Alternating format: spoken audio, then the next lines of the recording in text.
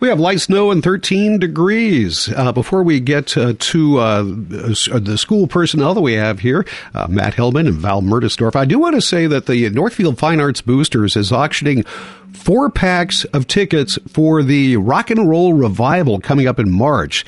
And not just any tickets. They're tickets for the seats in the Northfield Middle School auditorium with the best acoustics and best sight lines. You can buy your tickets now for the rest of the seats before they're sold to the general public. The sale starts on February the 25th, later on this week. The auction ends February 24th in a couple of days at 12:15 p.m. The dates for the Rock and Roll Revival, March 18th through the 20th and 24th through the 26th. All the shows are at 7:30. You can go to, there's a QR code on the Facebook page of the Northfield Fine Arts Boosters. All proceeds from the show go to the NFAB. There you have it. Joining us now in our studio, we do have a couple of special Superintendent of Schools, Dr. Matt Hillmann, and also Val Mertesdorf, who is the Financial Director of Northfield Schools. Good morning. Good morning, Jeff. Thanks for having us. Yeah, thanks for coming in. Val, thank you so much for coming in and braving the elements out there. It's not that bad, Jeff. Yes, kids, there is school today. Yes. We'll start off with that. We have talked about the futures of Northfield Schools a number of times in recent, that you have been on the air with us recently. And the enrollment will be declining, according to predictions. And the predictions have a pretty good track record of being correct. So we invited you on today to talk about that, you and Val, to talk about what the future of the finances are going to be looking like, because you got to start thinking about that now. Right, and thanks, Jeff. And as you said, you and I have talked about this on the morning show a number of times, because part of being good financial stewards is looking at where you're going to be, not necessarily where you're at right now. And we've got one of the best finance directors in the state in Val Mertesdorf, and her financial modeling and projections we take very seriously. And as we are looking ahead, we have managed our finances very effectively for a long time. As I've shared with you before, we've had our financial management validated by external agencies like Standard & Poor's, who recently assigned us a prestigious AA+ bond rating. Only 5 other school districts in the state have a bond rating equivalent or better than Northfield Public Schools. We also have an annual audit, which we've talked through with you several times. And so we know we have good financial controls. We know that we have good financial forecasting. And then we come to demographics. And any school district, of course, the bulk of our revenue comes from students. And so as we are looking at that enrollment projection, which I'm going to have Val talk a little bit about that process, it's showing that we're going to go down by about 400 students. And so we want to talk a little bit about Hazel Reinhardt's demographic study, Val. Sure. So Hazel Reinhardt came in over the past probably 4 months and looked at our enrollment trends, how the pandemic impacted them, and any housing projections, and pulls all kinds of state data, local data together. And her projection currently shows that we're going to decline about 400 students over 10 years. For next year, it's about 60 students overall. But 400 students over the course of 10 years is significant. So about 70% of our revenue is enrollment-driven formulas. So that makes a pretty significant impact for the district. And it should be noted that Hazel Reinhardt, those who have listened to KYMN for a number of years, long-timers, recognize that name. She is a demographer Right. who has quite an impressive track record of predicting things correctly. She's very good. Uncannily so. Hazel, I think, is widely considered the best school demographer in the state of Minnesota, and she's done a few demographic studies for Northfield in the past and has really been pretty accurate. Yep. Now, the finance for the schools are, as you mentioned, about 70% driven by enrollment. What about the other, what happens with the other 30%? Where does that come from? Yeah, so the rest of the revenue is specific levies that are state authorized, or grants that we can get through the state for specific programming. Special education is another big chunk of that is more expenditure reimbursement based. So those are kind of some federal programming, those pieces pulled together for kind of the rest of the budget, and then local fees, which is a pretty small percentage overall. Now, if we lose 400 students, that's roughly 10% or so of the student population. The budget, I'm sure, will have to match, which means it will have to be a little bit lower. Then you'll have less money to deal with. Let's talk about the planning process for that. You know that it's coming. It's not going to be a surprise, so start planning now. Let's talk about that. Yeah, and I'm a sports fan, Jeff, and so I like the old Wayne Gretzky quote of that you need to skate to where the puck is going to be, not where it is now, and that's exactly what we're doing. I just want to go back to the demographic study for just one moment. Hazel's main points of why we're seeing declining enrollment is really low birth rate, which we're seeing across the country, and there's a number of reasons for that. And then in addition, a housing shortage here in Northfield. So those are the two things we don't have the housing inventory to be able to replace these students. We know we have a lot of people who would like to move here, but they just, even if we filled every house that was projected to be built in the next several years in both Northfield and Dundas, we'd only make up potentially about half the students. So those are the two main reasons that Hazel has shared for the declining enrollment. And when we think about the process, the first thing that we need to do is identify where do we think our revenue is going to be in several years and do what we can to match our expenditures. The school board has long had a goal of 16% of its expenditures in what we call our unassigned fund balance. And so we are starting to see that we will be below that as we've done some deficit spending in 2 of the last 3 years as we were ramping up to this.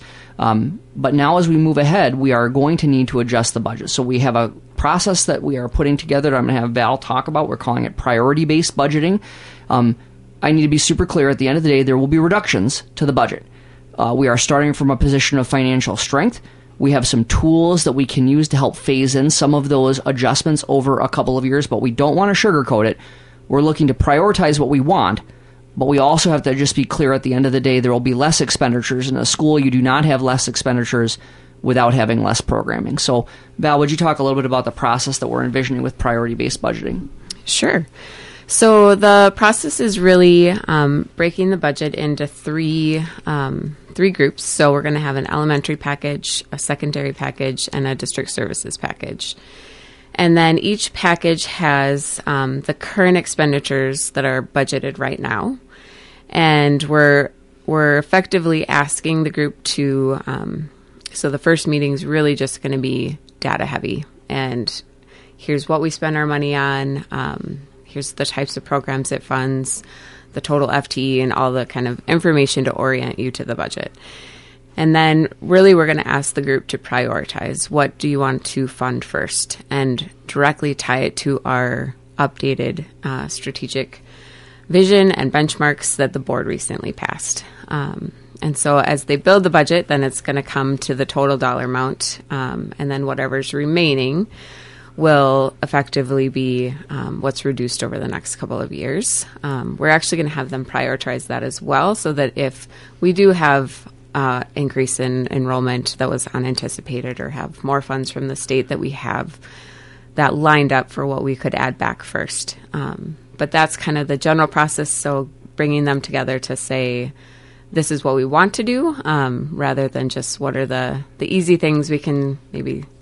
Not easy, that's not the right word, but the things that are a little more easier to identify, but really recommitting to what we want to do as a district. This the whole process sounds pretty easy, pretty simple. It's going to be a lot more difficult than that, and that's why you have so many people getting involved. And over the course of the years, will there be some times for parents and the general public to chime in on this as well?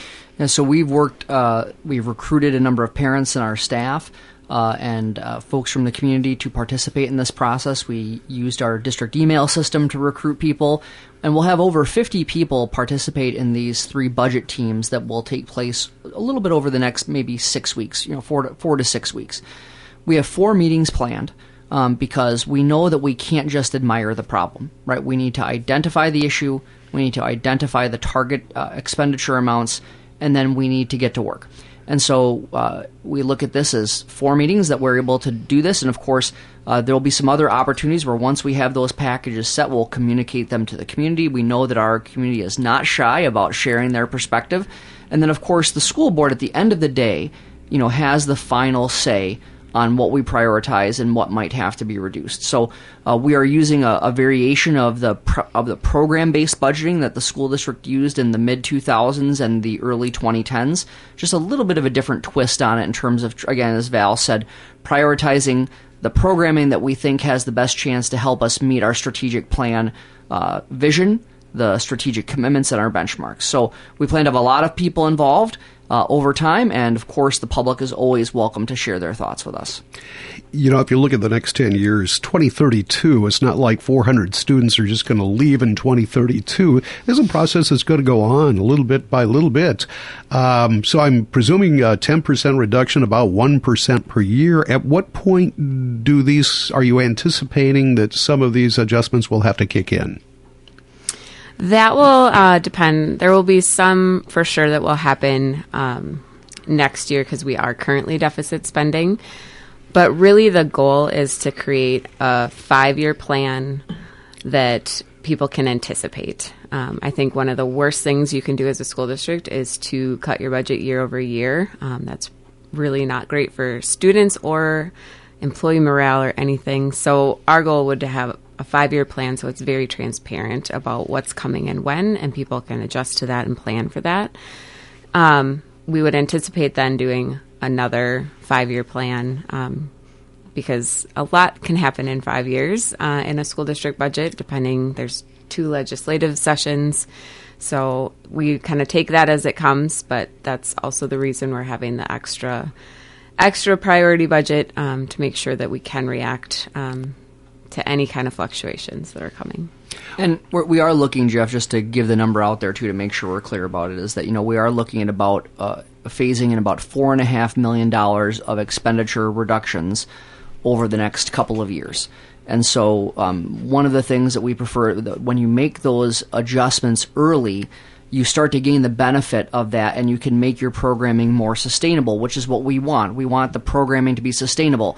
We have to make these adjustments to adjust to the budget impact of having fewer students. So you're going to see us do this a little bit more assertively in the first couple of years of that 5-year plan. And again, the total will be that we're targeting right now is about $4.5 million, which is probably about 7 to 8% of our overall expenditure budget as we look at that. So we want to be clear about what we're looking at from a number perspective. And I think you've heard us say the reasons, the declining enrollment is the driving factor. I have shared with you dozens, if not scores of times, about the chronic underfunding, from the state, the difference between what inflation, which everybody is super aware of right now. We've been aware of inflation for a lot longer than people who have just currently been paying attention to it. So that chronic underfunding and that declining enrollment, no school district can outlast that, and even as well managed financially as we have been. So we do have some things that we can use to help really phase these in. We are going to be using some of our federal funds, the ESSER, what we call the ESSER dollars. Those are the federal COVID relief funds, to be able to help phase some of these things in. And then we also have a very strong fund balance. We're starting this position from a position of financial strength. And so we're able to leverage that fund balance that we've worked so hard to maintain and some of these federal funds to help really soften some of the things as we implement them. And soften's an intentional word because it means that we are going to be able to adjust as some of that early declining enrollment begins to happen. So we're using all of the tools that we have available, but we just also want to be clear, about where we are going. And for people out there listening, people want to say, I want to do something about this, right? The community's been very generous. We can't come to the community again for an operating levy. We aren't able to do so. The community has been very generous, and they have provided us a very significant operating levy, the largest allowed by law for the longest time allowed by law, with an inflationary factor. And so we've been able to make it just about as far as we told people we would in 2017 when we passed that last operating levy, despite having a global health pandemic. We've come very close to meeting our targets, despite that huge worldwide disruption. But at the end of the day, we still have this issue with chronic underfunding. And special education, the special education cross subsidy is something that we've talked about many times. That is the amount of general fund money that we spend on what I consider to be morally imperative special education services. For Northfield schools, that's about $5 million of general fund money this year alone that we spend on those very important special education services that were supposed to be paid for by the state and federal government who have never lived up to their bargain. So if people listening want to do something, I encourage you to contact your representatives at the legislature and tell them to fully fund the special education cross subsidy. The state is anticipated to have, some people are now saying we could have a $10 billion with a B dollar surplus at the legislature this year.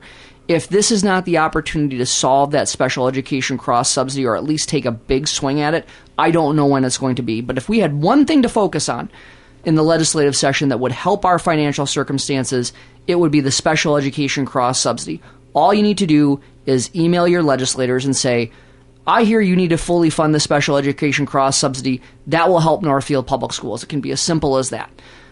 So that is the call to action today, is that if you want to do something about this, this is a state funding issue in addition to a declining enrollment issue, contact your legislators and say, fully fund the special education cross subsidy.